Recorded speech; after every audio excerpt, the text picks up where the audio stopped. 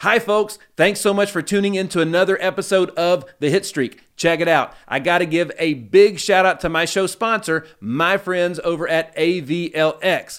I also have to give a big shout out to Charles Henry and Ace Young, the amazing performers and producers of the music behind the show, as well as the amazing people that make up the Hit Lab creative team, who are the producers of the show. Folks, I have a favor to ask. If you like what you hear, and I know you do, click that subscribe button to make sure you get alerted when new episodes are dropped. Thanks for tuning in. The real success stories told by the people who live them. We're going to have some guests on this show that everybody knows, and we're going to have guests on this show that nobody knows yet. One by one, Nick Hyder is adding hits to the hit streak. Blessings, folks. Welcome back to another episode of The Hit Streak. I'm your man, Nick Hyder, and we have got an extra special treat for you in the studio with me today in the Hit Lab. This is a guy that has been a friend of mine for over a couple decades. We were actually college baseball teammates together. Somebody that has we've kept in touch. We've played golf. We've supported charities together. We've done a lot of stuff together. But this is a guy that has, in my opinion, I've been watching him over about the last 10 years, really paying attention, has just been killing it in Nashville real estate. As a matter of fact, the way that they do things, the way they embrace innovation, in my opinion, I think they have changed it for the better.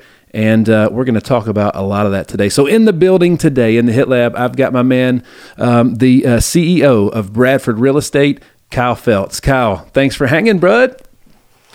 Well, it's an honor. I mean, first of all, I think when I watch these podcasts and I just think back to all the fun days we had playing college baseball together and how appropriate it is that we have red Solo cups right here next to us. Absolutely. But I am I'm proud of you. I'm proud to be your friend, and I've loved watching all the things that you've been doing too. So, well, I sure appreciate that. The talking about if you could, we ought to have Coach Forehand. We both played for the Lipscomb University baseball coach Jeff Forehand. We both played at Trevecca Nazarene University, where he was the coach back then.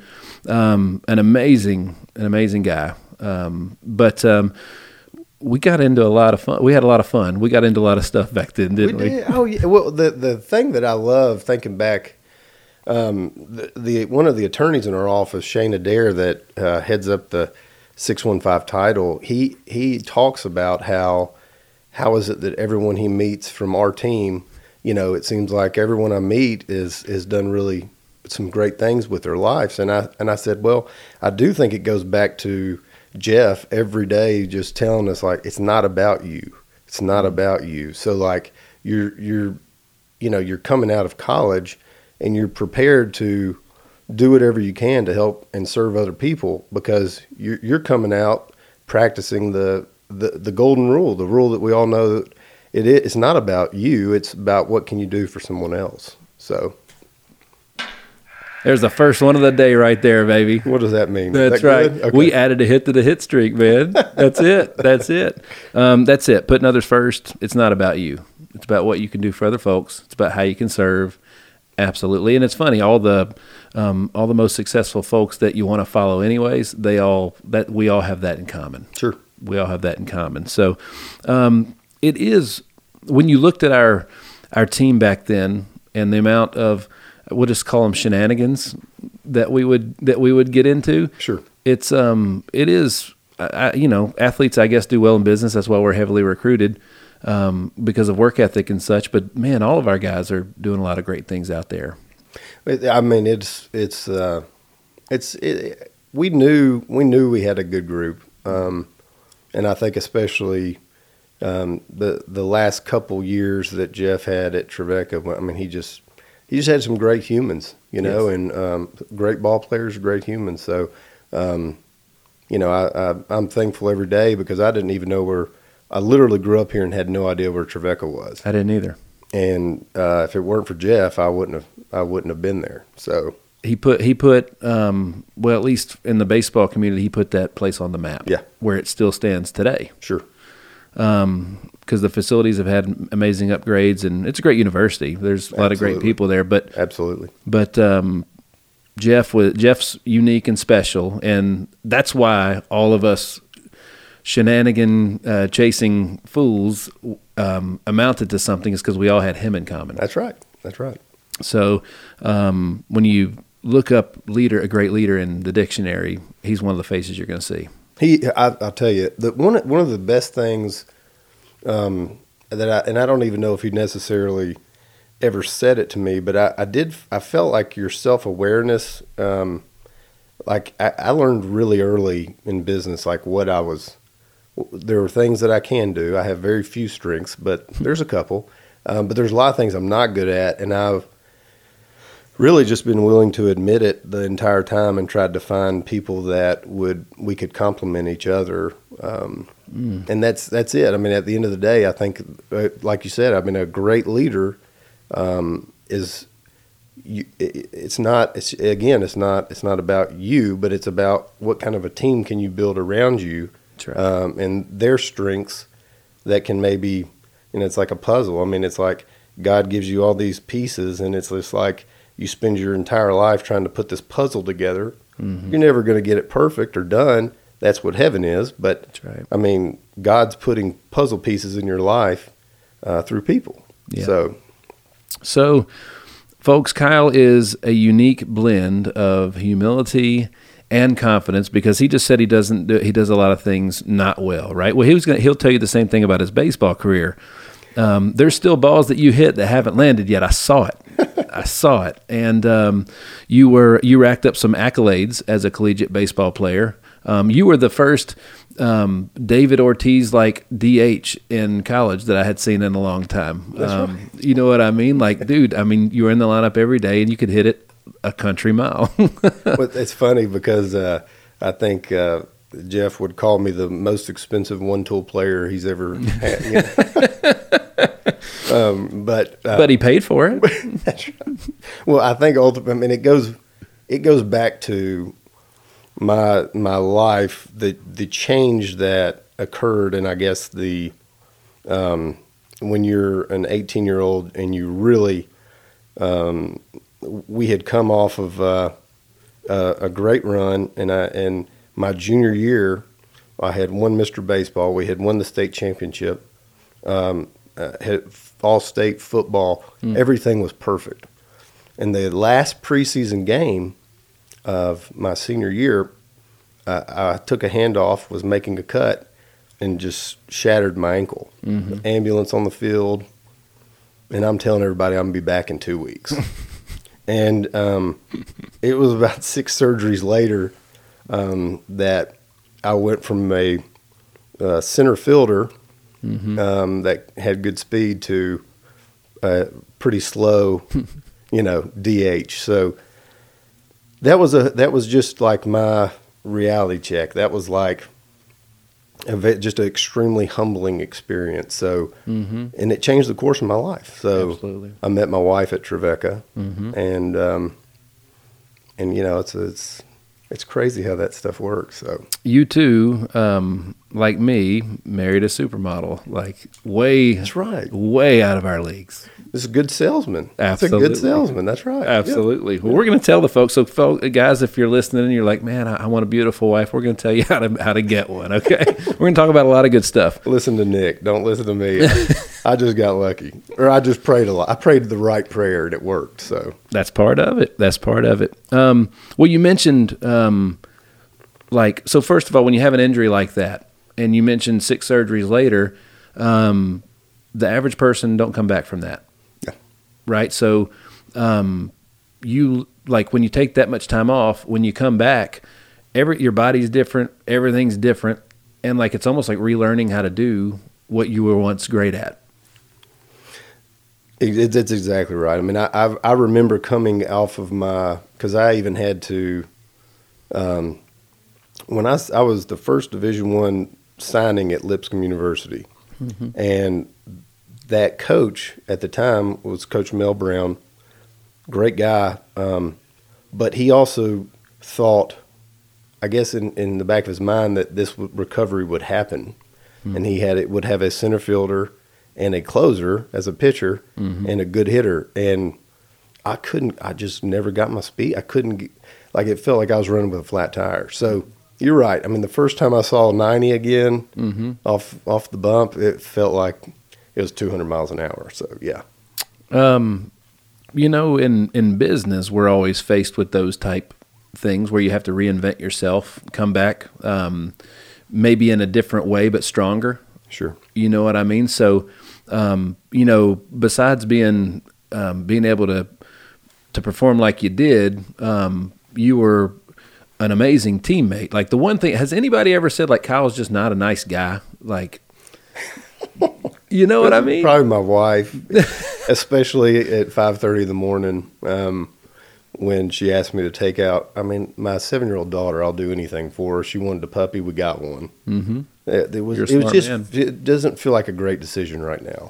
That thing is 10 weeks old, and at 5:30 it goes crazy, but it has to go out. So when she asked me to, hey, go take the puppy out, I don't know that I would call myself the greatest human at that point in time, But the kids love it, so it's worth it. It's Absolutely. worth it. But thank you for saying that. I would say the same about you. I do remember, and Jeff denies this, but he would turn the lights off in the locker room and hit tennis balls with a fungo bat at us. Does that ring any bells to you? Because I told him that, and he's like, I didn't do that. And I was like, I'm pretty sure you did. Maybe it was someone else. He did. We deserved everything that we got, and there was some things just like that, if not that totally happened. Very true. Jordan Baker, is who I'm actually. Him and I are going to hang out in Vegas at the end of the month for a couple days, which would be fun. Miss him. But we used to. You remember how we used to try to. He would come in and try to have the serious talk in the locker room, and so it was like, I'm going to sit there with not an ounce of a thread of clothes on, for him to sit here and talk to us, or somebody would let out some bodily noises right in the middle of the important part of the speech. Or the craziest thing is, I can remember in practice when he would be giving the talk, you couldn't laugh, and like Jordan, who always had the ski mask on, all you could see was his eyes, and he would just stare at you wide open, and he wouldn't blink. How could you not laugh at that? And he would send us out. He'd be like, "Get out! You don't deserve to get out. You can't be here," and kick us out of practice. He kicked more people out of practice. I've never seen. And he there's a guy that at our office now named Cade Sorrells that just played. He just graduated playing with him, and he still does that where he comes in with his boots on and says. He's like, I bet y'all are wondering why I'm wearing these big waiter's boots. He said, because I've been wading through your crap all day. So Cade said he still does that. So we did. We used to do all kinds of stuff to coach, and it was an election year. Was it 2000? I guess it was 2000. But so one night, me and I can't remember who was with me. We went out and got every election sign out of every yard we could find and put them all in his front yard. That's great. There must have been 50 or 60 signs in there. We took the sign. I can't say that on because I guess it's old enough now. But there used to be maps on Trevecca's property of the campus. We got one out of the ground. It was concreted and everything. And took it and laid it. That was at his house. And That's great. that was just a coach. I'm so sorry. I'm so sorry. If he's watching it, man, we but to really, when you think back on it, for a bunch of 18 to 22-year-old kids, we were really pretty good. We did some things, but nobody got arrested. I don't think. Not too bad. That would. When that was starting to occur, he normally would get a call from me, and that would mean it was time for Justin Curtis to go home. Yeah, that's right. Old JC, man. Golly, those were some good-ass times, man. Yeah. They were good. Well, we could sit here and tell war stories all day long, but we're in an unbelievable market. an unbelievable town, an unbelievable city, especially when it comes to real estate. And like, honestly, dude, I'm sitting here looking at my sheet here, all of the stuff that you got going on and all the ways that you guys are able to solve the problems of the public when they need it and provide a great service and build multiple great businesses. Can I just rattle off some of the, just all the stuff you guys got going on? Feel free to interrupt me at any point in time. But first of all, let's see. So since 2008 as a broker, you've produced multi-million-dollar sales years every single year that you've been in the business. You and your team regularly serve over 150 families per year. That's just on the brokerage side. That's not even talking about the other stuff, right? But you guys are chasing the $1 billion mark in revenue. Right. Yeah. So when we talk sales, like our team, we have a team. We normally are anywhere from about 8 to 12 people on my personal team. We call that the Phelps Partners. So it's basically like Bradford Real Estate. I guess what we love to create are teams within one huge team. So Bradford Real Estate basically is it's 5 years old, and there's 110 agents underneath the umbrella. Wow. Everyone does it different ways, but I mean, really until 2016, I wasn't ever recruiting as a brokerage. Right. I didn't really have the intent to be a broker of agents, except for just our team. Mm-hmm. But just, got a lot of good friends in the business that just ended up saying, would love to work together. And I was kind of like, why don't I want to work and have all these great minds collaborate? Absolutely.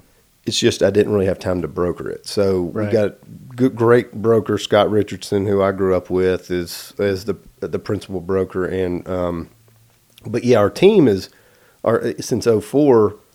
Like, I got my license basically graduating college and just thought I'd go to law school. But Yeah. But yeah, our team is like last year we'll do anywhere from 60 to 90 million just a team, 150 families. That's about right. Yeah. I think we did 160 something last year, but That's by choice that you're that size, right? It's because that's what you guys are, how you guys serve the most and are most comfortable with, right? we love that 150 to 200 family a year mark. It's just great for our team.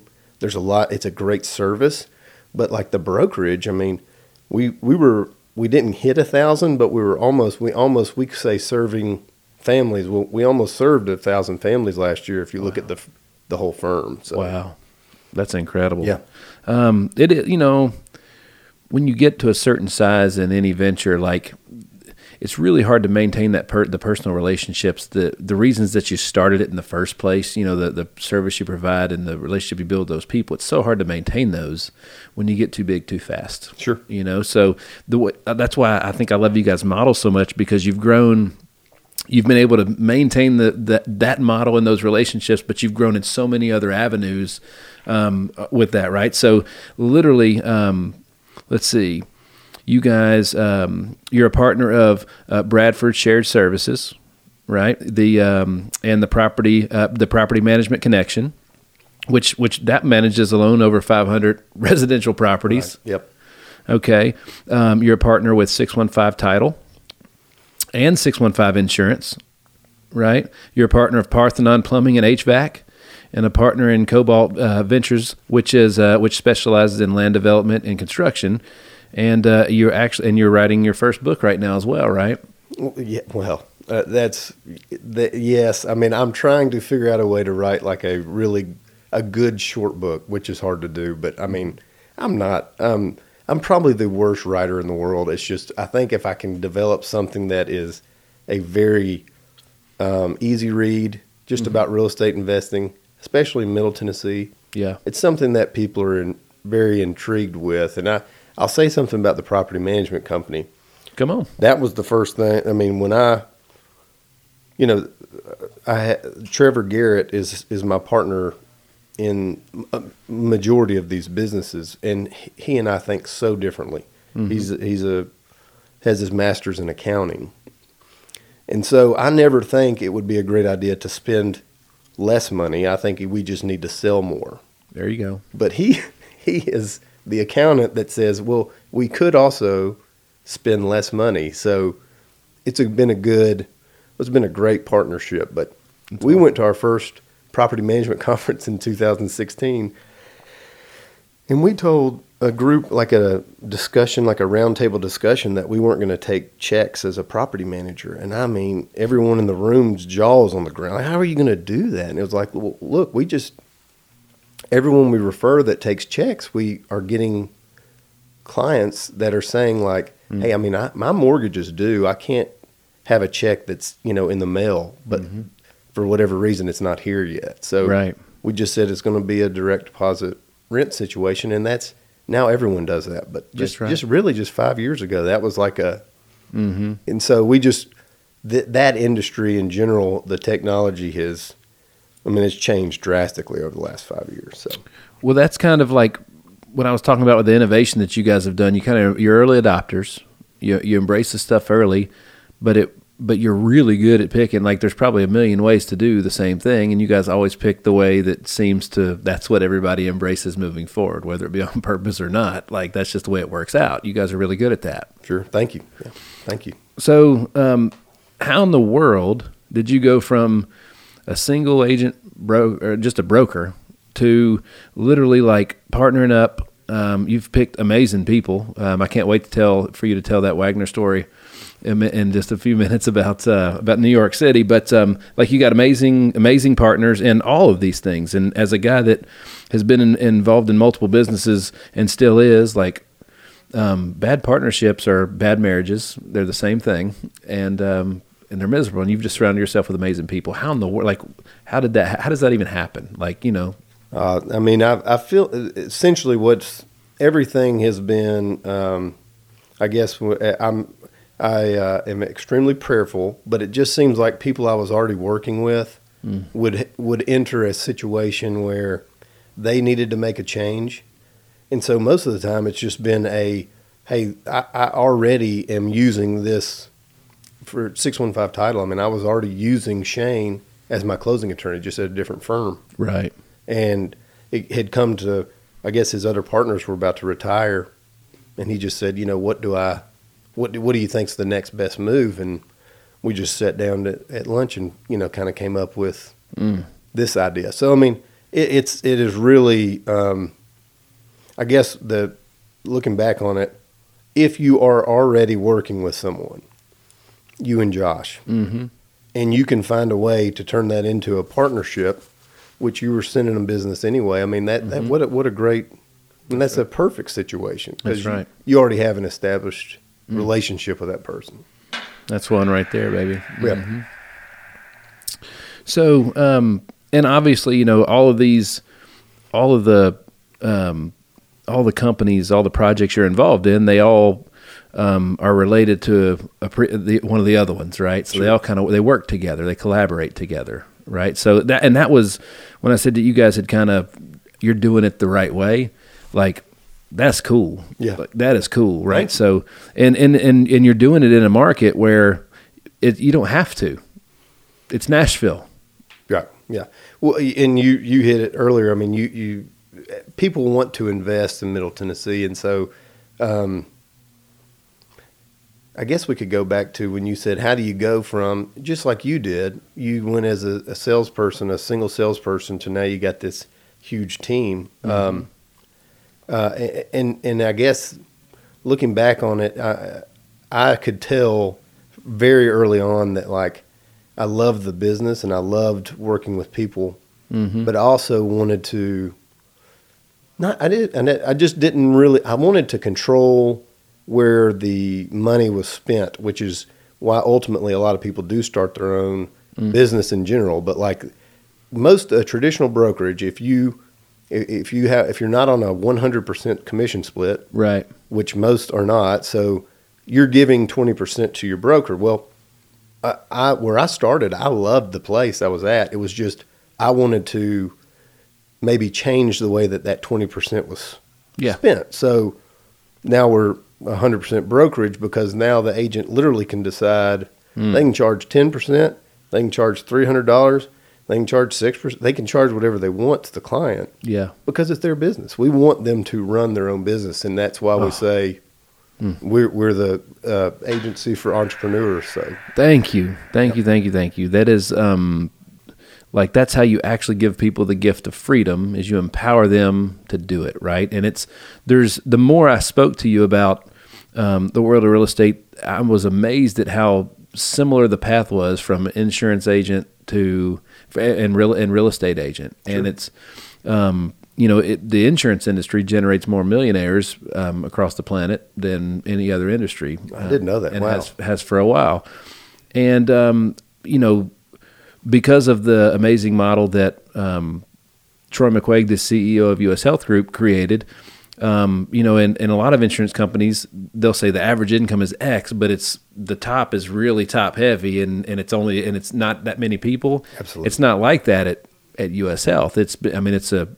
I'm blown away at the amount of success, the amount of lives that have been changed through that opportunity. Right. So, is it like that in real estate? It is. I mean, it's very. You typically are going to see your top. Maybe. Well, let's see. I would say 5% do probably 80% of the business. The top 5% of agents probably do 80% of the business. Something to that effect. And that's not an exact stat. I just they send out different mailers, stuff like this that has like the top 300 in Middle Tennessee, and it's very much consistently the same 300 people. So I think it's ultimately it's probably just like yours. You can give someone, say, hey, I want you to time block what we call the greatness tracker. Y'all have something similar, and it's like, hey, if you'll do this, this works. It's just how many, maybe only 1 or 2 out of 10 will actually do it. So that's the key, consistency. And I've heard you say that on here a million times. I mean, like, if you time block your day and you follow it and you have it blocked correctly, it works. But how easy is it to? It's so easy to just go have a lunch for 3 hours, or we have had people, excuse me, at Bradford call us, and they'll say something like, "Hey, I'm just having a lot of trouble getting going." And Scott, last time someone did that, Scott said, "Hey, what are you doing right now?" It's like 10 o'clock in the morning. He said, "What are you doing right now?" And they said, "Man, I'm watching Netflix." He's like, "See, this is right. This is it's not, and that's great. If that's what you want to do, great. But just know that, like, the business does not just come. You have to go create it." That's right. I tell a lot of the new insurance agents when they come in. So my story was, went off after school, played a few years in the minor leagues, came back and reinvented myself as in the hospitality industry as a bar and nightclub restaurant owner. And, but like, I remember, so when I started my insurance company, I'd gone through the process of losing everything, like literally had nothing. And, when I started my insurance agency, I started wearing the same navy and black suit that every other insurance agent wore, with the part on one side of your head, and all that stuff. And it was, I realized that I was not standing out by doing that. I had to reinvent myself, and I wanted to start with I wanted to give people the opportunity to accept me as the new me, as the different version. So I gave them a great chance, and I changed the way I looked. The first thing I wanted to change my appearance straight up. So like, if you were a personal trainer wearing sweatpants to the gym every day, like, if you want people to take you seriously as a real estate agent or anything else, don't wear sweatpants when you show up your old uniform, When you, excuse me, when you said that just made me think about, I should say, just so your audience knows, Nick was one of the first catchers I've ever seen, and you were under 2 every time. That's the number. In our world, the number's 2. So like he from the time it hit his glove, it was at second base, under 2, every time. Every time. Amazing. That's right. Well, thank you. But yeah, I mean, I'm sorry. No worries. Excuse me, but I would say one of the biggest things that what you said right there is, and this would be pre-COVID, but like every day that you. It doesn't have to be a suit. It doesn't have to be it doesn't really even matter. It just needs to be, you need to be put together in the way that you want to be put together that can present professionalism. But that doesn't have to be a suit, but it does mean on the days that you don't feel like putting on whatever you've deemed as professional, you have to do that day. When you don't want to do it, that's the day you have to do it, because that's the day that the random person walks in off the street. That's right. That needs a policy or needs to sell a $3 million house. I mean, that's exactly what happens. So everybody. So we have an innovative way in the insurance industry where we leverage internet leads, people that have asked for help, and as a way to launch an agent's career. Because like the world I came from prior, they were like, prospect where you breathe. I'm like, well, what does that mean? They're like, all your friends and family, let them know what you're doing. I'm like, but they know I don't know what I'm doing. Why would they buy it? You don't buy an insurance policy to help out a buddy. You know what I'm saying? So like they know I'm not good at it yet. So with, talking to strangers, I at least have a chance to a level playing field, sure. Because I don't have the beginner stench reeking all over me. But like everybody that comes in, it's like you're known for what you did yesterday. And quite frankly, if I was in a great place in 2013, I wouldn't have started an insurance agency because I would have just stayed where I was at in a great place. So like everybody knew me. I was reinventing myself, but like people knew me for what I had did last, which was fail. So like I had to change. So I had an identity crisis from day one. And then I had a marketing problem because nobody knew me as an insurance agent. So nobody can buy a policy from an agent they don't know is there. Sure, yeah. So everybody's got a marketing problem. And I think, in insurance, the people that are the best at, whether it be internet marketing, social media, email marketing, text message maybe, CRM management, those are the best insurance agents. They're not even necessarily, now there's great ones. I need to say that there's great ones that know the product that are the best at what they do, but the best insurance agent may not be the highest volume producing one because he's not the best marketer. It's a great point. And I think that's pretty much in every, not that real estate and insurance are exactly the same thing. They're not, but I mean, they're similar in the way that, like to be successful like you are, it's going to take that same, there's just no easy way to do it. Like you can't just say, I'm going to get my real estate license and drive a Range Rover and sell, $1 million property. That's all I'm going to do. It's like, to get there, I mean, it really is, it's a lot of work. So, I mean, yeah, it's the same. I mean, it's just who is willing to do what you have to do every day. Mm-hmm. And that's typically that, the same, it's a very similar looking list annually. But there's people breaking in every day too. So that's the great thing about it. So people will look at you and say, I want to do what Kyle does. And they forget that you're in chapter 20, but in chapter 1, you were showing listings on Sunday morning at 7 o'clock in the morning, if that's when you had to do it. Absolutely. Like it was whatever had to be done. Lindsay did not realize how much I was working until she got an undergrad degree, decided to be a nurse practitioner. So she went to Vandy for 3 years. Mm-hmm. Well, she's in nursing school. Well, man, I'm working. So by the time that was over and she actually had like more of a 8 to 5, she was like, hey, are we ever going to have kids? Because she was like, I've been noticing you leave at like 6:30 in the morning. You get home at like 8 o'clock every day. And that was even like, even on Sundays, like I'm listening to church on the radio as I'm driving to a show. Yeah. Like I'm not, it was to me, it was a blast, but it was not sustainable. That's right. To have a family life. So that's when you start thinking about, hey, I still want to grow my business and try to help people, get what we call, it's generational wealth. Think about that. If you have the ability to buy a home, and let's say the average life is 85 years, well, you probably have paid that home off. Mm-hmm. Well, that home is going to be worth hundreds of thousands of dollars that will trickle down to your family that they never would have had if you just hadn't bought a piece of real estate. So think about how big of a deal this is to get people, and it's not like you can say, oh man, I wish I had bought 2 years ago. Well, sure you do, but when's the best time now? Right. Because you didn't buy 2 years ago. So it's like, you can analyze everything. 08 to 12 is when we grew our most because it was like, everybody's getting out of the business. And basically I'm sitting here thinking, okay. Opportunity. we're talking about people moving here too. So you talk about perspective, right? We grew up, we know this city, how we knew the city our whole life. However, Davidson County taxes in our minds went up, and we're like, oh my gosh, I don't like this. Well, you bring someone in from the East Coast or the West Coast, they're like, wait a minute. I thought, literally we had a closing, a guy from the East Coast, he thought that it was a monthly.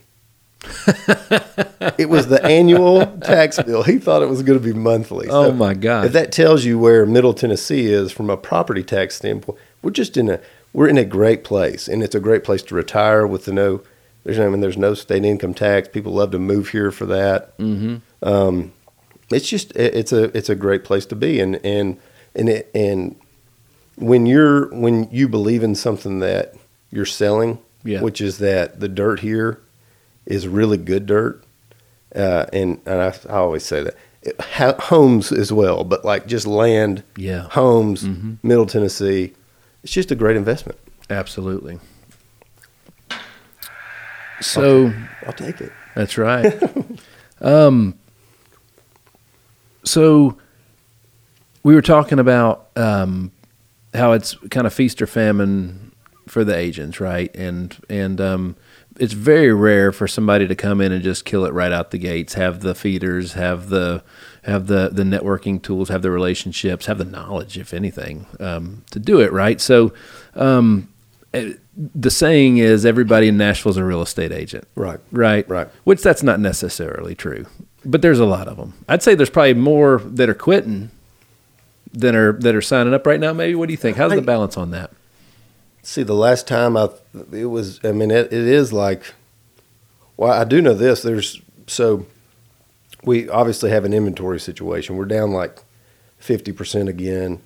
New construction's about 10%, apparently, from where it needs to be to continue to keep up with the growth. So like we've got an inventory problem, and we're going to have it for a while, it looks like. So, people get out, get in. Most of the time it's a great business for the right person. So I would just say, there's probably 30,000, I would guess.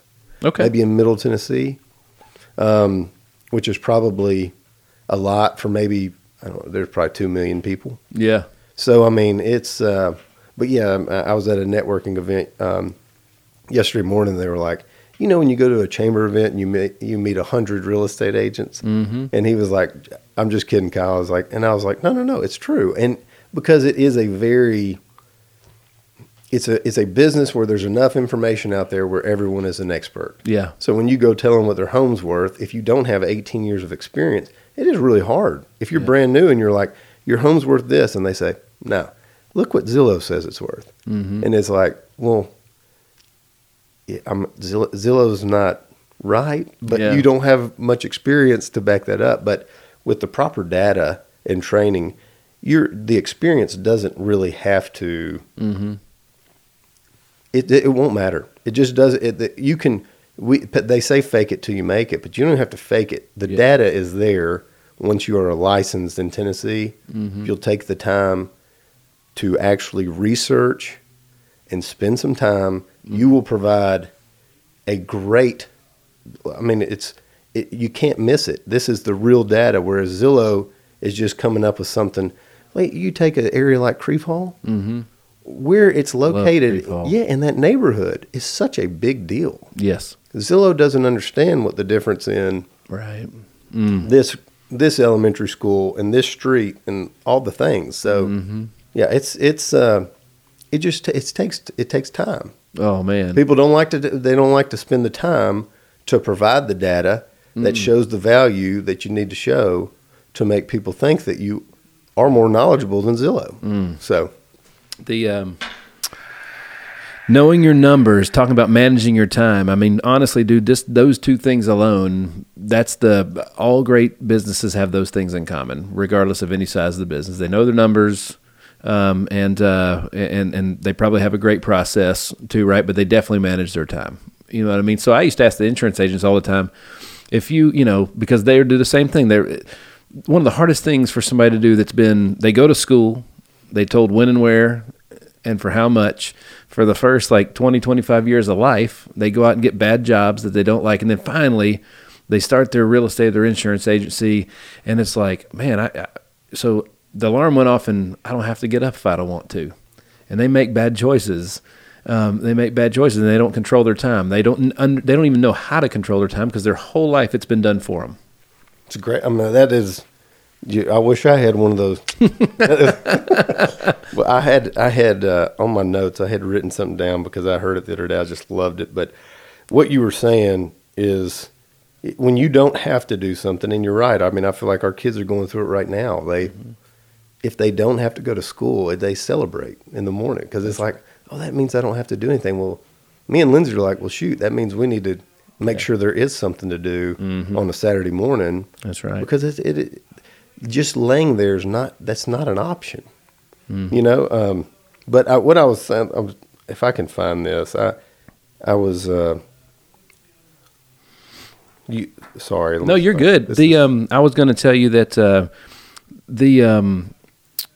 so we deal with a lot of people a lot of people are the scarcity mindset, right? Absolutely. And having relationships with builders and stuff, everybody's fearing the bubble popping in Nashville again, right? They're fearing another 08. I've got a post that Bradford Real Estate made on January 12th in front of me. And I just wanted to kind of get your take on the Nashville market. So in December, there was 4,305 total closings. The median closed price was $437,362. There was 3,624 active listings, 2,392 pending sales, and an average of 30 days on the market. Right. So, like, what is if an amateur is reading that? What does that mean? What does that tell you from Kyle's perspective? Well, I'll tell you this: if and there's a lot of people that weren't, but if you weren't in the business from 08 to 12, it's really hard to understand exactly what was going on. I mean, we were having banks were doing stated income loans. Banks were doing they were just doing things allowing people to buy homes that probably, obviously we found out did not need to be. That's not happened. It hasn't happened in years. It hasn't happened since 12. So I would argue that the only way I can see us having an issue is if the entire world just decides that they don't want to move to Nashville anymore, or if the bank was what the banks do now to scrutinize a buyer versus what they were doing in 08 to 12 is totally different. Okay. We don't have a group of buyers that are in homes that should not have bought them. Okay. It's just not happening. So everyone is very well qualified that buys a house right now. It's just the truth. And it's the same with banks across the board. So 08 to 12, there were just a lot of things that banks were allowing that they just simply won't allow anymore. Mm-hmm. I had a friend back in the day and I remember being very uncomfortable with this. Now, it worked out for him. He never had an issue, but he had like an 800 credit score, and he went to the bank and he said, I make $10,000 a month. I didn't know if he made $10,000 a month. The bank didn't even check, but he had a great credit score. It's just a stated income loan. So those are the kind of things that were happening. Right. It has not been happening. So the chances of foreclosure are very low. The entire economy would have to just be so bad that people are losing jobs left and right. I know my wife and I have bought 2 homes since 2018. And dude, we pay our bills on time and have for quite a while, and we've been very blessed to have great revenue and good income. And it was hard as heck getting approved for any type of financing that we were applying for. It was crazy. Yeah. It's especially when the house that we live in now, in 2020, we were making offers right when COVID happened, and that was when they took away the jumbo loan program, or the numbers went way up for that kind of stuff. They could just do the whole thing upside down. Yet I was always watching your updates, and I mean, the industry's moving. Yeah. The industry's moving. Nashville's growing. It absolutely is. And when you don't have inventory, as a buyer. Well, I feel like part of our job is to, okay, there's a problem. How do we create a solution? Well, sometimes that is going to the outside counties, purchasing land and building more inventory. So like it makes perfect sense, but to just sit back and say, I'm going to wait and see what happens, it's a really bad decision, especially with rates going up. Wait's a 4-letter word. Yeah, that's right. That's right. And it is, but we, instead of just sitting around and complaining there's not enough inventory, I just think you just got to get creative. You have to go either create it. You have to, I mean, we're sending out thousands of mailers every month. I mean, like, just let's create it. And if you really wanted something that you didn't have to do work to, let us buy something. Let's fix it up. We'll handle the process of getting the contract. So like, it's just the waiting game is the wrong game. Right. So that's right.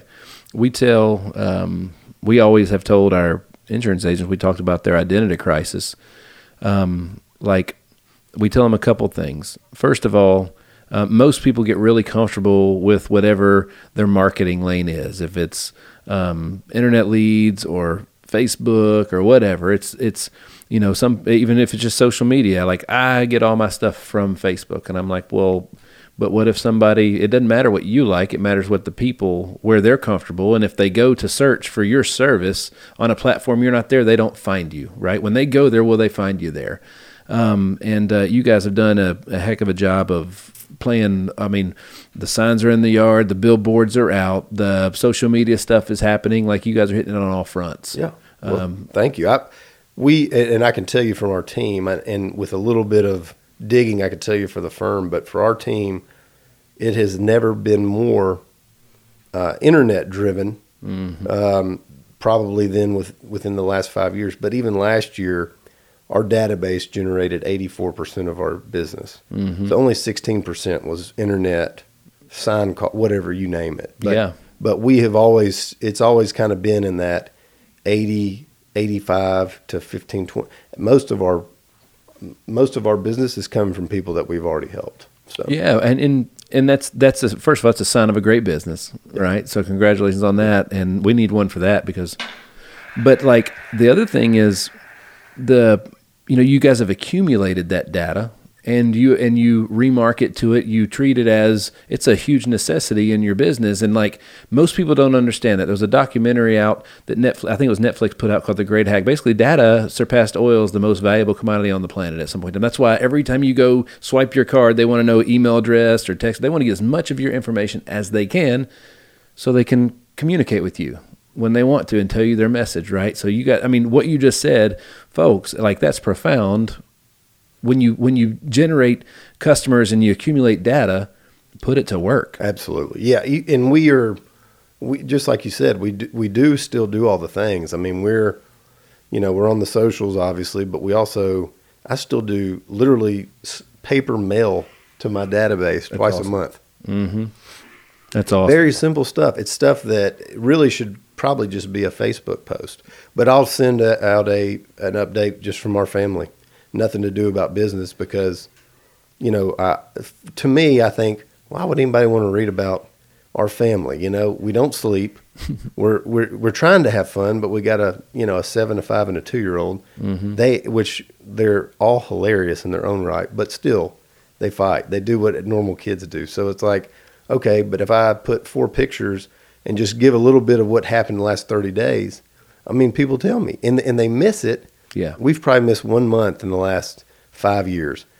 Everyone I saw that month was like, dude, where's the letter? Oh, and even friends that make fun of me for sending it were like, yep, what happened to the letter this month? So.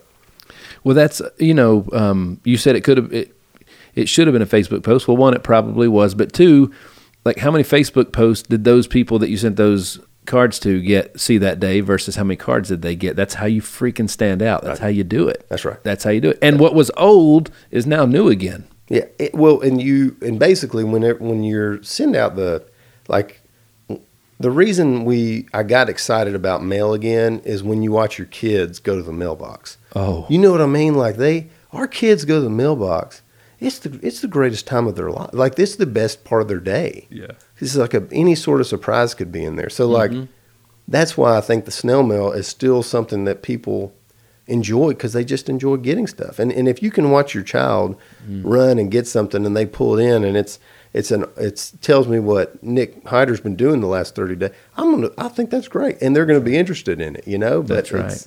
It's funny that it feels like in some way, it's just like the handwritten note. I mean, part of our greatness tracker is 10 handwritten notes a day. That's awesome. I'm sorry, a week. A week. That's So awesome. if you're having if you can't figure out who to handwrite a note to, well, that's on you, because you could have gotten the server that knocked it out of the park for you when you went to the restaurant the other night. You could have gotten their information. And if they don't want to give you your address, because that would be kind of creepy if you ask your waiter for their address.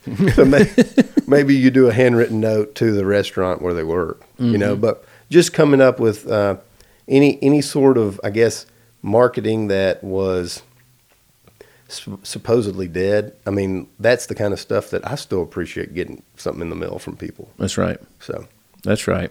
Well, it's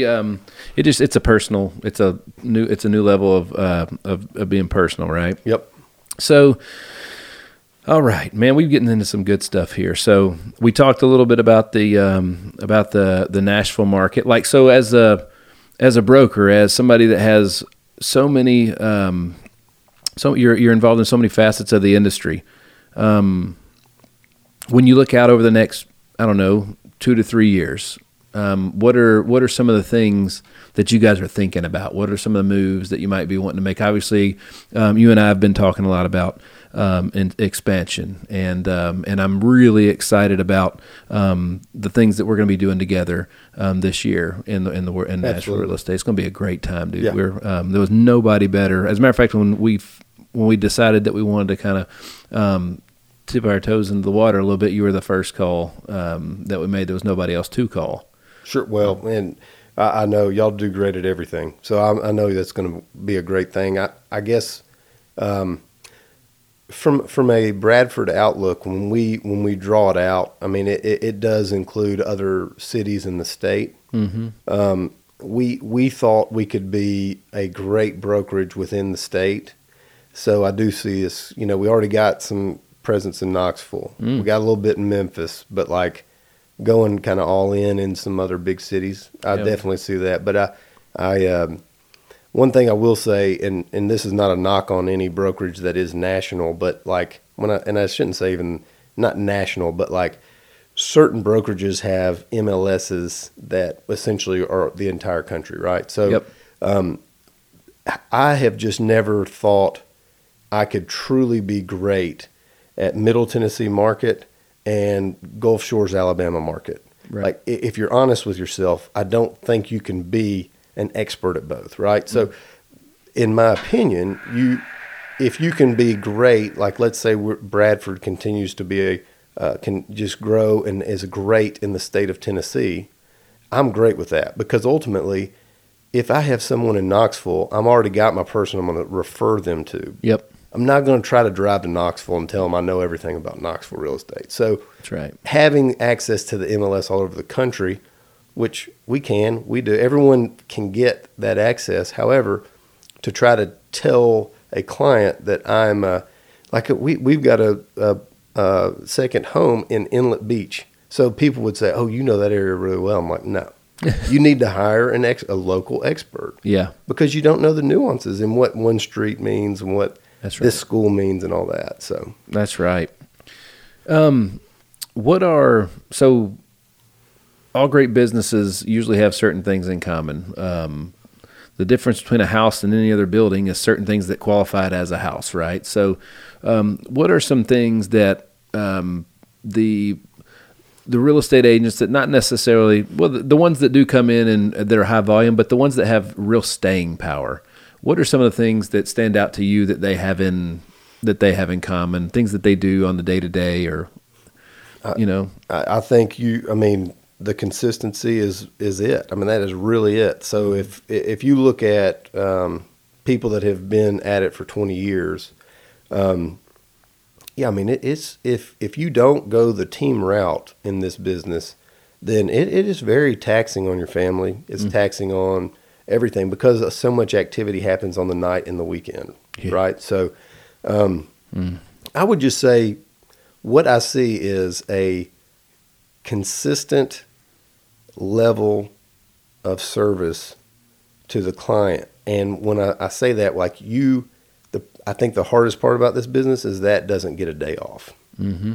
When they text you, and especially when inventory is low, and they text you on Sunday night at 10 p.m. that something just came on the market that they have to see tomorrow morning at 7 a.m., you need to be available to show that to them. And if you can't be, you have to have a team behind you that can be, because ultimately that client, we're in an environment right now where that client does have to be able to see that immediately. Yeah. Because there's 10 other people wanting to look at it as well. So I would just say consistently being consistent, but also the data is very important. And there's a ton of ways to be successful in real estate, but to make sure your past clients know that you're still doing it and that you're still doing it well is a big deal. I know one of the things I'll say is about 3 or 4 years into my career, one of my friend's parents used me.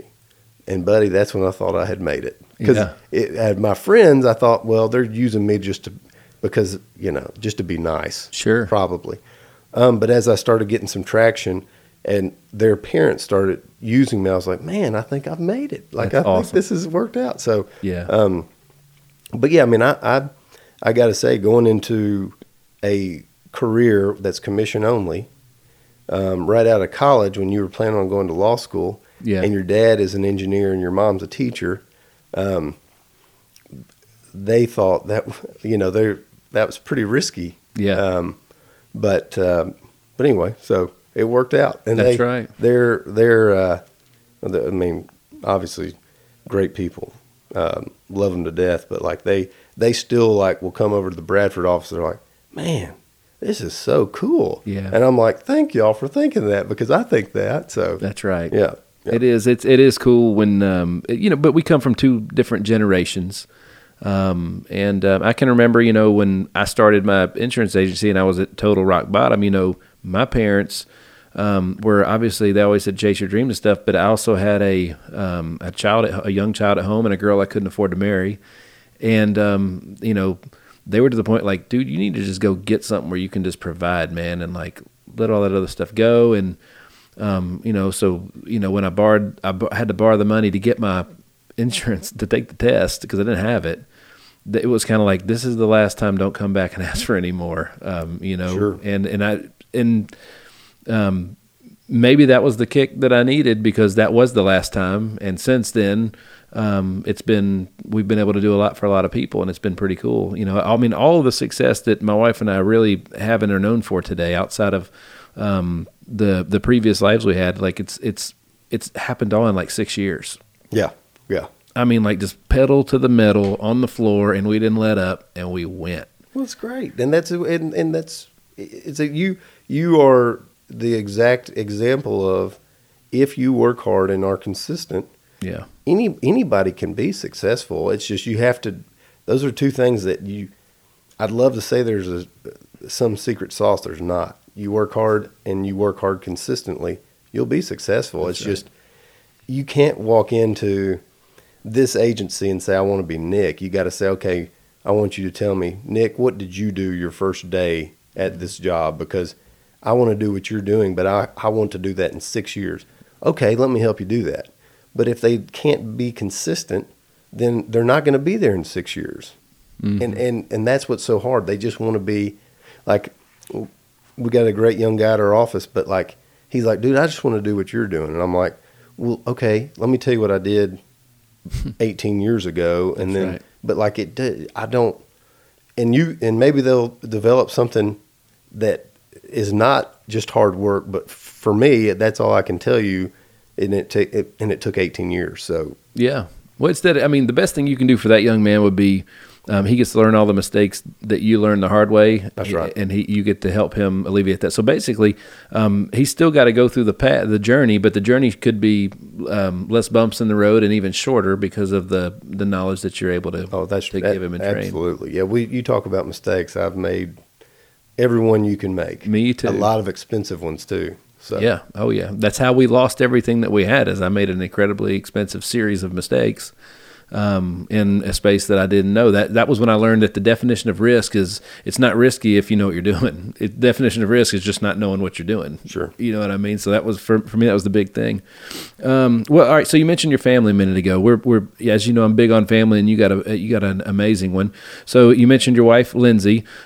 She went to nursing school, you said? she did. So she graduated obviously from Trevecca. I think she came right after you graduated. Yep. Because I had that medical red shirt year. That's why. Yep. I guess I was there 1 year after you had graduated as well. But yeah, so she graduated with a communications degree and then just didn't want to do it. So she went back to nursing school at Vandy, 3-year program, and now she's a nurse practitioner. Yep.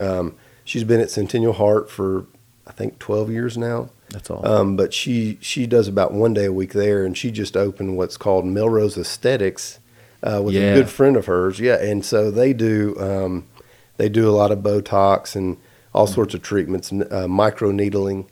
Yeah. And so we have 3 properties around Bradford Real Estate that house the different companies, and then we have like a 6-unit Airbnb right behind us.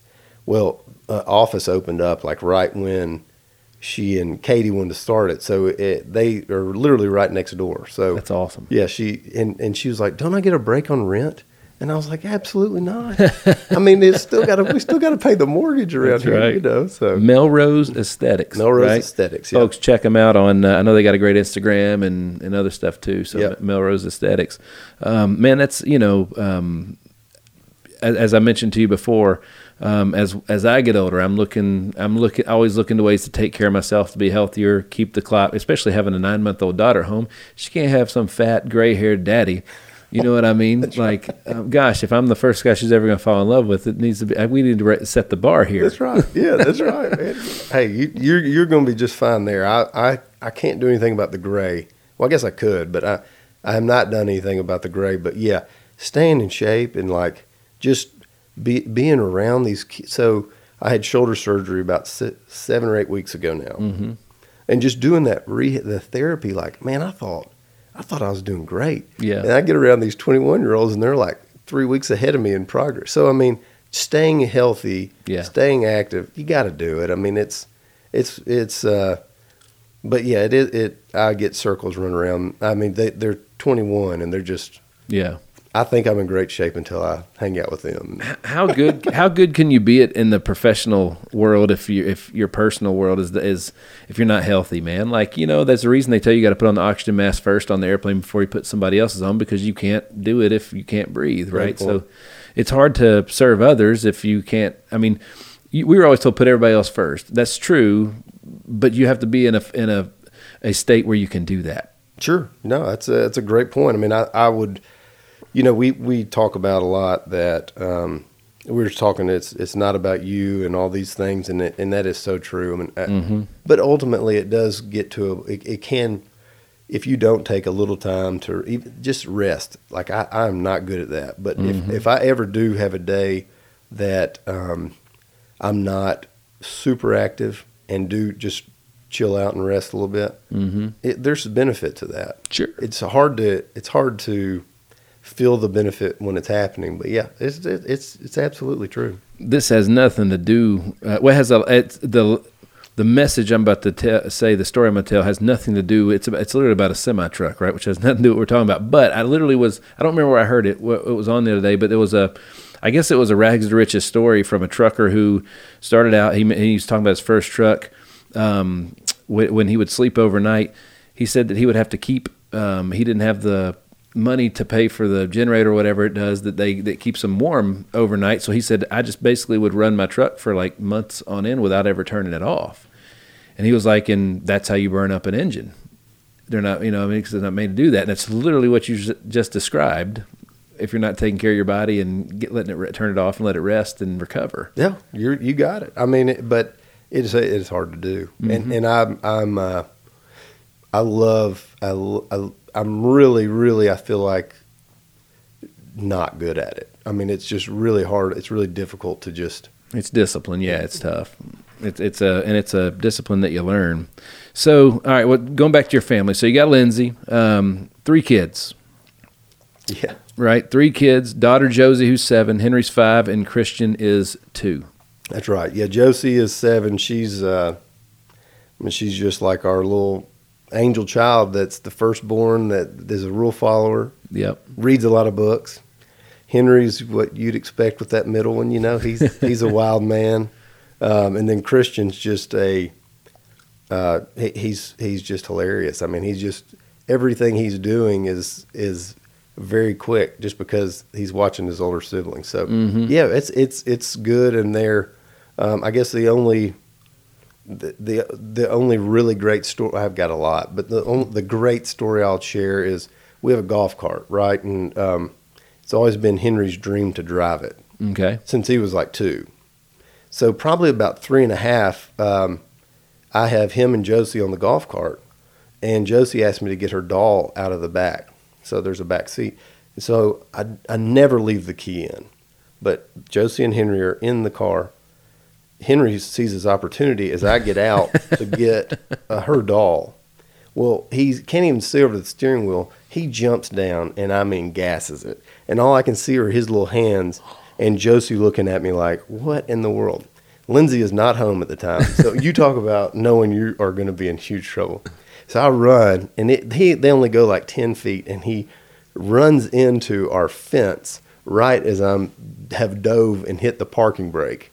So everyone was totally fine, except for I had to explain to Lindsay why. I mean, my whole right side, I think we have a pool back there, so I think I didn't have a shirt on or something. Okay. But she gets home, and she's like, what in the world happened? And I was like, it's a long story. I already called the fence guy because one of the panels had just totally bent in. Yep. But if that fence hadn't been there, I mean, that dude could have been driving. I couldn't have caught him. He might still be going. Yeah, he might still be going.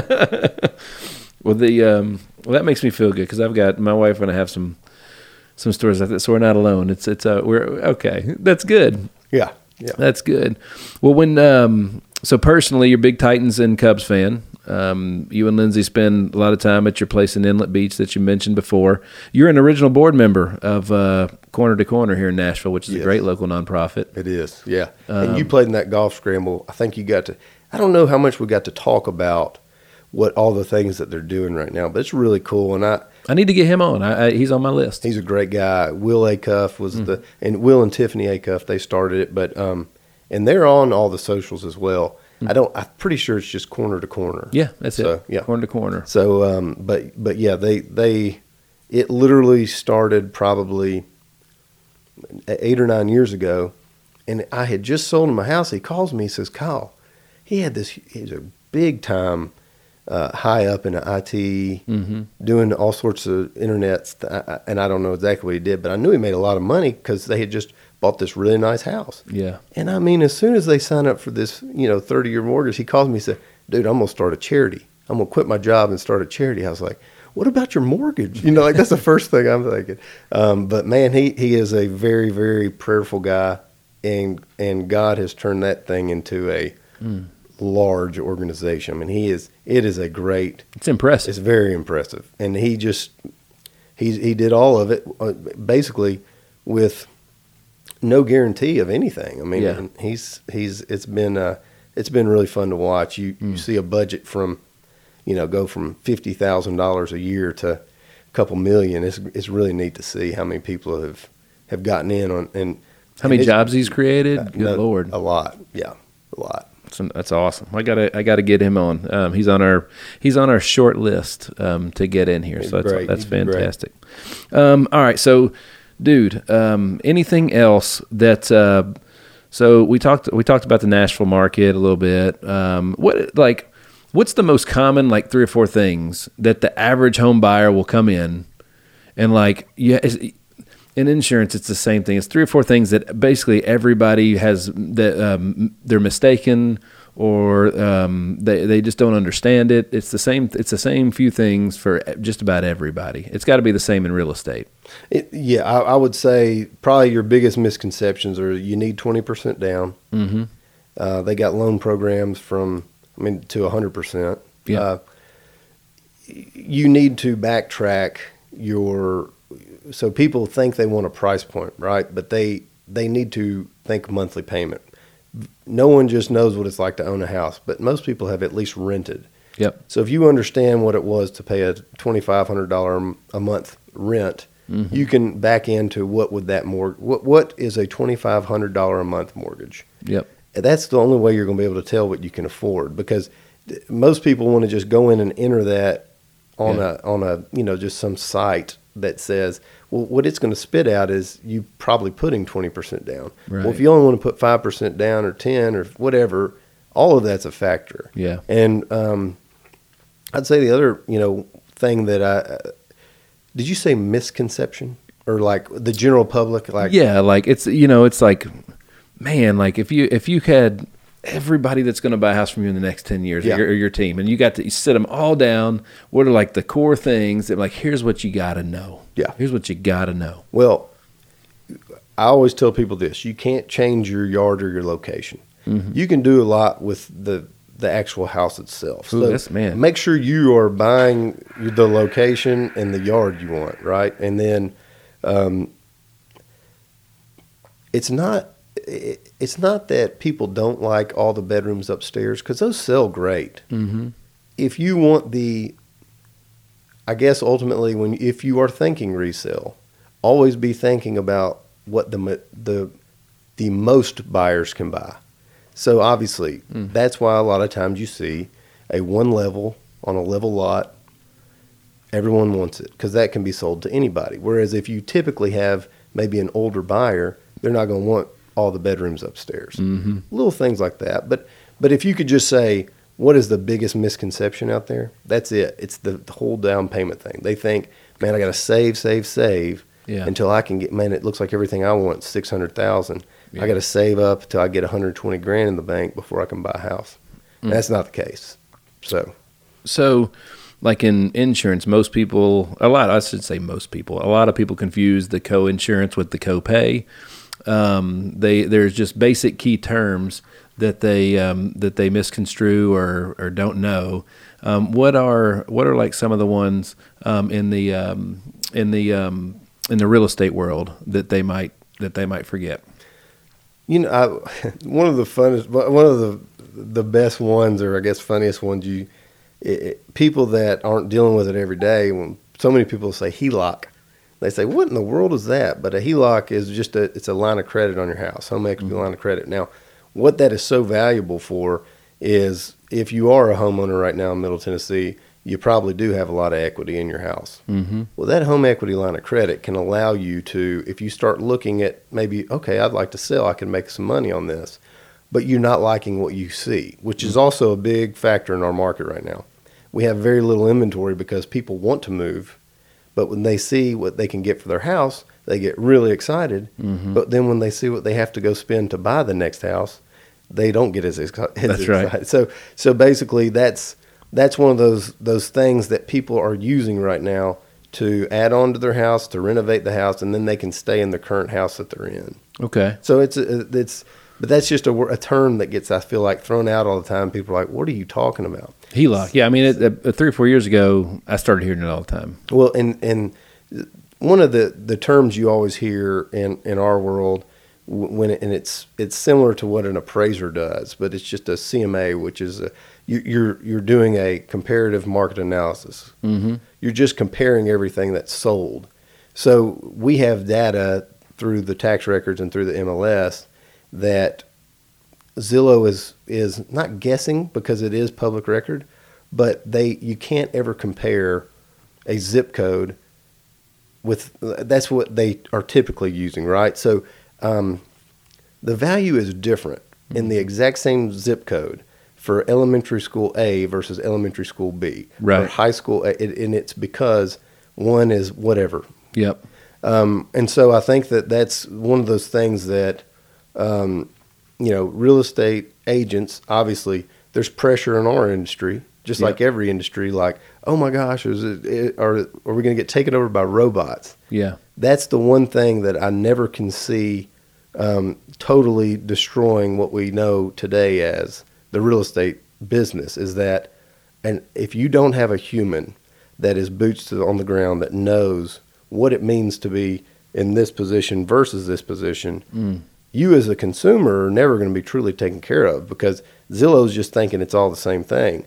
Well, I know that this is going to sell for 12% more than this.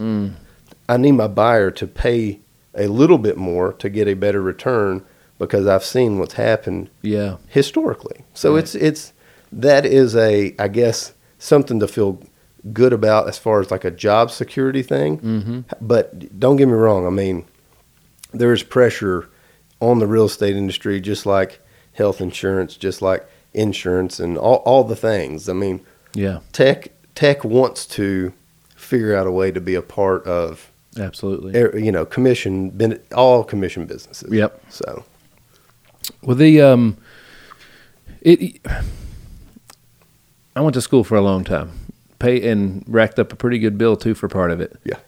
And as a mid-20-year-old, if I had the funds to buy a house, I would have had zero clue and idea what I was doing. I had, like in most things, when you do them the first time, there's a lot of mistakes made. You need like somebody that you can trust to help you minimize those. The collateral damage can be big, but like, gosh, there's just, I don't know. We used to, when I first learned what I know about health insurance, I thought, they should teach this in school, man. Like this is a valuable life skill that you need to have. And I feel the same way about real estate because like, Kyle, I didn't buy my first house. I was in my 30s when I bought my first house. Okay. Yep. So, like in my 30s, it kind of pissed me off that I didn't know what I was doing. And I blame myself for not seeking the knowledge earlier, Where are some places, like if people wanted to just, like, so obviously when a customer calls me about something and they know a lot about it and they're correct in what they know, they've done the research, they're knowledgeable about it, I'm like, this is a great client because they're easy to work with, they speak my language, like we're talking some advanced level stuff, it's awesome. Where are some places that, like, if you wanted to learn about real estate, especially in Nashville, that they could go, just some helpful hints and tools, so that way when they are ready to buy and they call you, they would be more educated. Sure. One thing I would say is don't rely on Zillow. Go ahead and it's public what our MLS is, and it's just realtrax.com. Mm-hmm. You can go on there and actually see what's happening in the market and not more of a blanket, like I guess what Zillow is and really good at, which is being everyone's favorite search tool, right? But like it's like Wikipedia almost, You can edit it though. You don't know if it's true or not. Well, that's true too. But yeah, realtrax.com has a ton of information on it.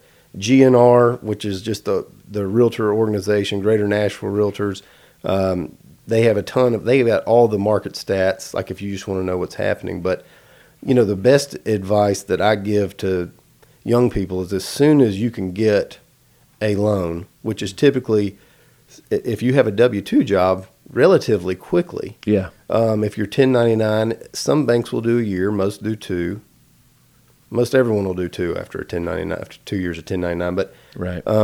Like Cade on our team, one of the things that we helped coach him with was, all right, let's do these first 2 years.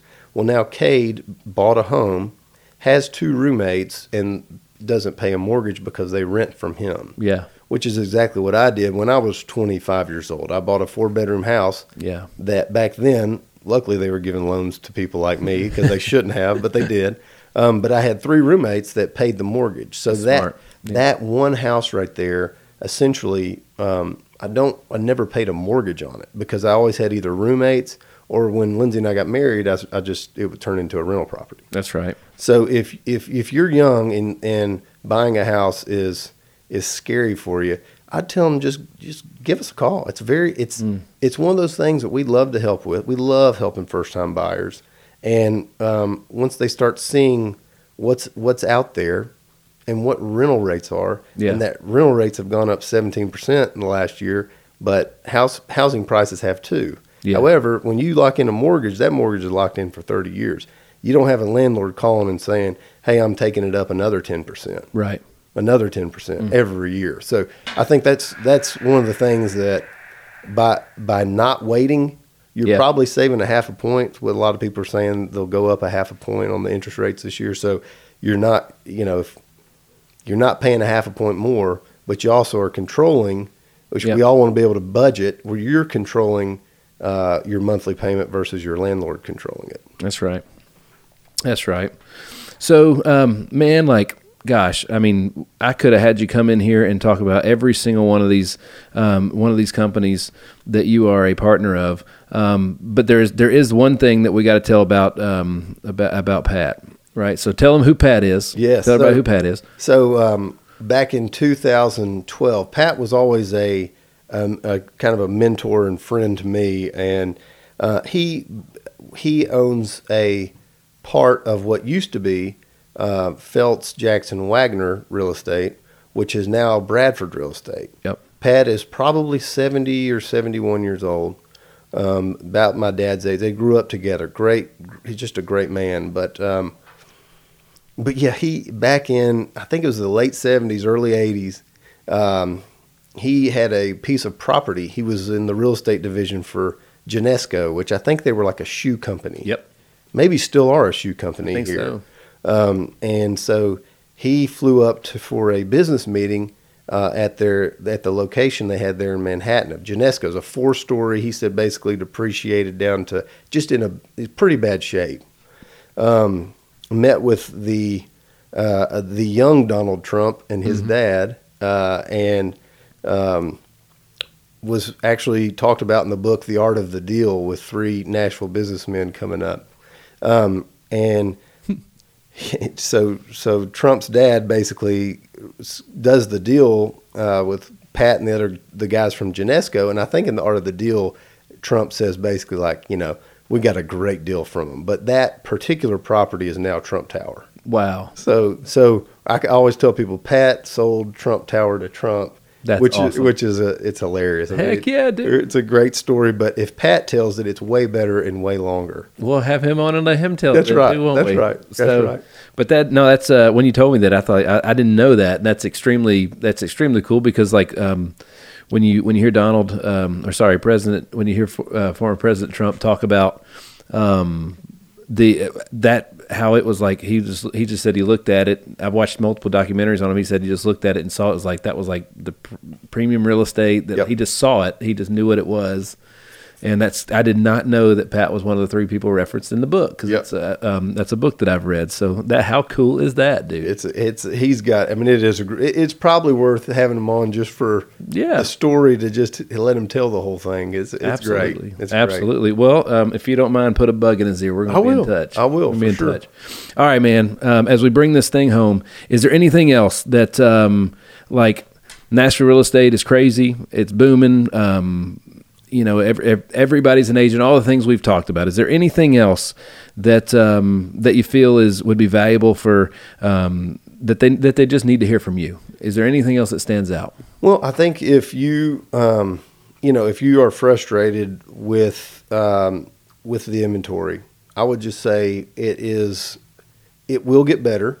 It will, but always remember perspective, right? We talked a little bit about that, but if you feel like the prices are high, but the competitors that you're going up against from the West Coast and the East Coast do not, you almost have to change your perspective if you're a local. And I hate that. I mean, I hate it for the locals that's what's happening. But essentially, if if they don't think like Williamson County property tax, I mean, they're 70% of what Davidson are. I mean, Williamson County, I mean, those property taxes are great. So if you take that into perspective, again, think about that the way that other people are going to think about that, and it's all about the monthly payment again. So why not spend an extra couple $100,000 in Williamson County, knowing that your monthly payment is very similar to what it would be in a different county with higher property taxes. So probably 90% of people escrow their property tax, and do most people know exactly where?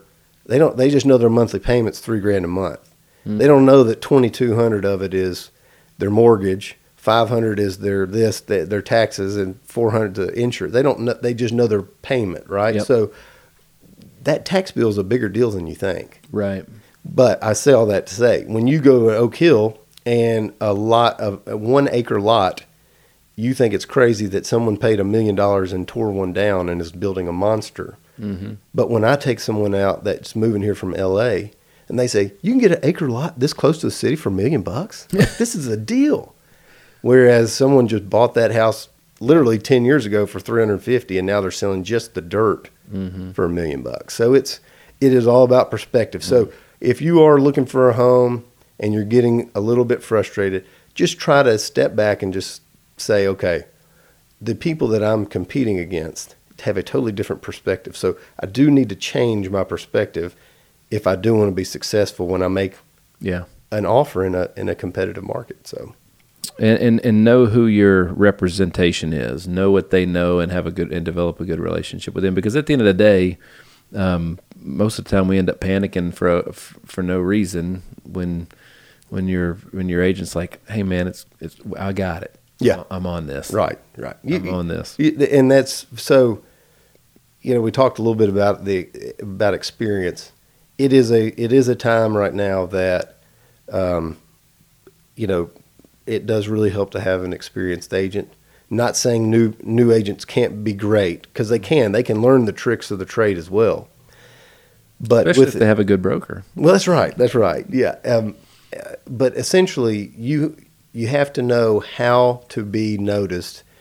We had a house last weekend. We got 15 offers on it. It almost gets to the point to where the listing agent, we're building spreadsheets just to show the owner which one that they should take. But all of it gets confused. So how do you stand out when you're up against 14 other people? That's right. That's where the agent needs to help you. That's right. Yeah. I love it. So for the folks that want to catch up with you on social, your personal, is that Kyle? Your Instagram's Kyle Felts 23. Your Twitter, Felts Partners. Facebook's Bradford Real Estate, but Bradford Nashville also has a great Instagram, as well as Felts Partners. Yeah, absolutely. Yeah, we I personally am not as active on there as I should be, but there's good activity. All of our listings are going on there, and our marketing department does a great job. So I think ultimately the fact that I fail at it regularly, luckily we have a marketing department that does all of them except for my personal one. So. Yeah, well, you can't do everything. You can't do it all. You have to learn how to hire out and vet out responsibility and stuff, and that was what we talked about a lot in the beginning. You've done a great job with that. So, well, thank you. I literally, this was what I was looking for earlier, and I just wanted to bring it. Well, there was a gentleman that, and I had several notes on here that I won't get to. Maybe we'll do this again. If I did good enough, maybe I'll get invited back. Absolutely. So, Ty Osmond, who passed away a couple years ago, he started Solomon Builders, if you've ever heard of them. Okay. I was at lunch with the guy the other day, and I just thought this was so great. But he said he had told this guy this before he had passed away, but he said, in your life is all about giving. And he used life to say, you give of your labor, you give of your influence, you give of your finances, and you give of your expertise. Mm. And I just thought that was so good. And the fact that he's passed on now, I feel like we just got to keep sharing that, because I just think he was such a special guy to so many people. You could tell that this guy, even just telling me that one little comment, he was teary-eyed. So I thought it's a very, very, it's very easy. I love talking about business, but when me and you get together, a lot of times we're talking more like life, like being a dad is hard. That's right. Being a husband's hard, but you just got to keep going. That's right. That's all you can do. That's right. Well, dude, seriously, serial entrepreneur, if there ever was one.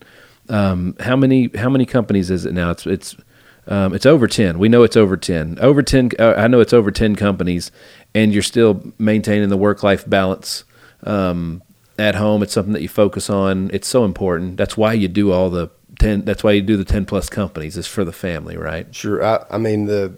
I think our work-life balance has gotten continually better. I don't know. I think Lindsay would agree. But it's you just have to keep working at it. I mean, if we don't put a date night on our calendar, that's right. We don't have a date night. That's which is just crazy to think that's the Same. point of life where you're at. But Same. but the date nights are important because you Absolutely. do end up being like, just ships in the night trying to get the kids to where they got to go and all the things. So Yeah. but I think we do pretty good, and the only way you can do that is to have great leadership in anything you want to do. I mean, basically, if I'll tell you, this is a great advice we got when we started a property management company. They said there's two factors in a property management company. You either have to be a really great owner operator that pays themselves like an owner operator, or you have to be out. As the owners, Wow. you have to have a leadership team that you're out. So Trevor and I chose that one. And so now what we have is a great general manager and a great operations manager, and they do a phenomenal job. That's and awesome. so if you ever want to sell or scale any business, I mean, it's pretty obvious, like just like you're saying earlier, I mean, y'all can't do it by yourself, but with a great leader in place, Man. they can't, you can scale it. That's right. And so when you say, can you have a work-life balance and have multiple businesses? Well, you do it. And we're just doing the same thing. When you have Yep. great people in place, absolutely. Absolutely. I hope everybody goes and starts 100 businesses. That's right. Because if they do it the right way, they can do it. That's exactly right. You can do it. Yeah. That's right. Mm. That's another bit. That's another huge thing I would say is that when people get into real estate, I do think that there's too many of them that you're going to hear no a lot, right, at the beginning. But if you know and you believe in yourself, That's right. and you keep going, you can do it. Yeah. Anyone can do it, but you have to be consistent. And there's just I would just say consistency and hard work. But at the end of the day, most people fail. It's like 90% of the people that get their license are out within the first year. That's crazy. But in Nashville. I think that's a national average. National average, okay. Yeah, I don't know about Nashville. I mean, it's probably 70% in Nashville or something. Right. It's, you know what I'm saying? Just because most people get into real estate because they think it's a get rich quick thing. Right. It's not, and it's easy, and it's not. Well, what's the one of the ladies on Shark Tank? That's the real estate lady, Barbara. Mm-hmm. So that was what she basically always has said, which is the people that make it in real estate are the ones that basically are the fastest to get over the fact that they just heard no. Yep. You just have to get over it, Yeah. and that's any sales job. So It's any job, period, that's going to have, because like even a marketing company have a sales department. Like you have to go out there and if you don't have haters, you're not big enough. If you're not getting told no, you're not asking enough. You're not asking for enough deals. You're not asking for enough sales. Nobody's undefeated. That's why we love baseball. That's right. Somebody's going to get paid $30 million next year to get out 65% of the time. right, that's right. Yeah, you're exactly right. So it's unbelievable. Well, look, if you the people that want to get in real estate to make that money real fast, don't call Kyle. but the ones that want to build a foundation to have an amazing business that can change your life and the next lives in your family, then those are the ones that need to call you if they want to get in the real estate game, don't they? Absolutely. We I don't know. I'm just a huge fan. If you get into any of these sales businesses, commission only, you have a belief in yourself, right? So you already have the entrepreneur spirit. Yeah. You just need a little guidance. So that's what when it comes down to choosing the right brokerage, which I mean Bradford has a Bradford Academy specifically for new agents or agents that want to learn how to grow their business. So I mean, it's awesome. It's a really neat. It's a neat thing that we added just like 6 months ago because there were so many new agents that they wanted to be there. It's just we needed the training to put in place, and we hired a training broker for exactly that. That's awesome. So that's awesome. Well, man, Bradford Real Estate Phillips Partners, Bradford Shared Services, the Property Management Connection, managing over 500 residential properties, 615 Title and 615 Insurance, Parthenon Plumbing and HVAC, Cobalt Ventures. Dude, you got it going on. You got it going on, and it's freaking awesome. Well, thank you, and I love you. I appreciate you having me on. we've been friends a long time. That's right. So it's great. That's to be right. here. Well, like I say, I'm excited for what we got working for stuff we're going to be doing together this year. And again, check Kyle Felts out, Felts Partners, Bradford Real Estate, on Instagram, Twitter, all the social pages. Check them out. And let's do some good together, man. Right? So I think that's a good place to bring it home. That's right. A good place to bring it home. Well, folks, thanks so much for tuning in to another episode of The Hit Streak. I am your man, Nick Hyder. Thanks so much to Kyle Felts for hanging with me in the studio today. It is still the beginning of 2022, man. So hit those goals, aim high, dream big, and Happy New Year, folks. Thanks again so much for tuning in. God bless.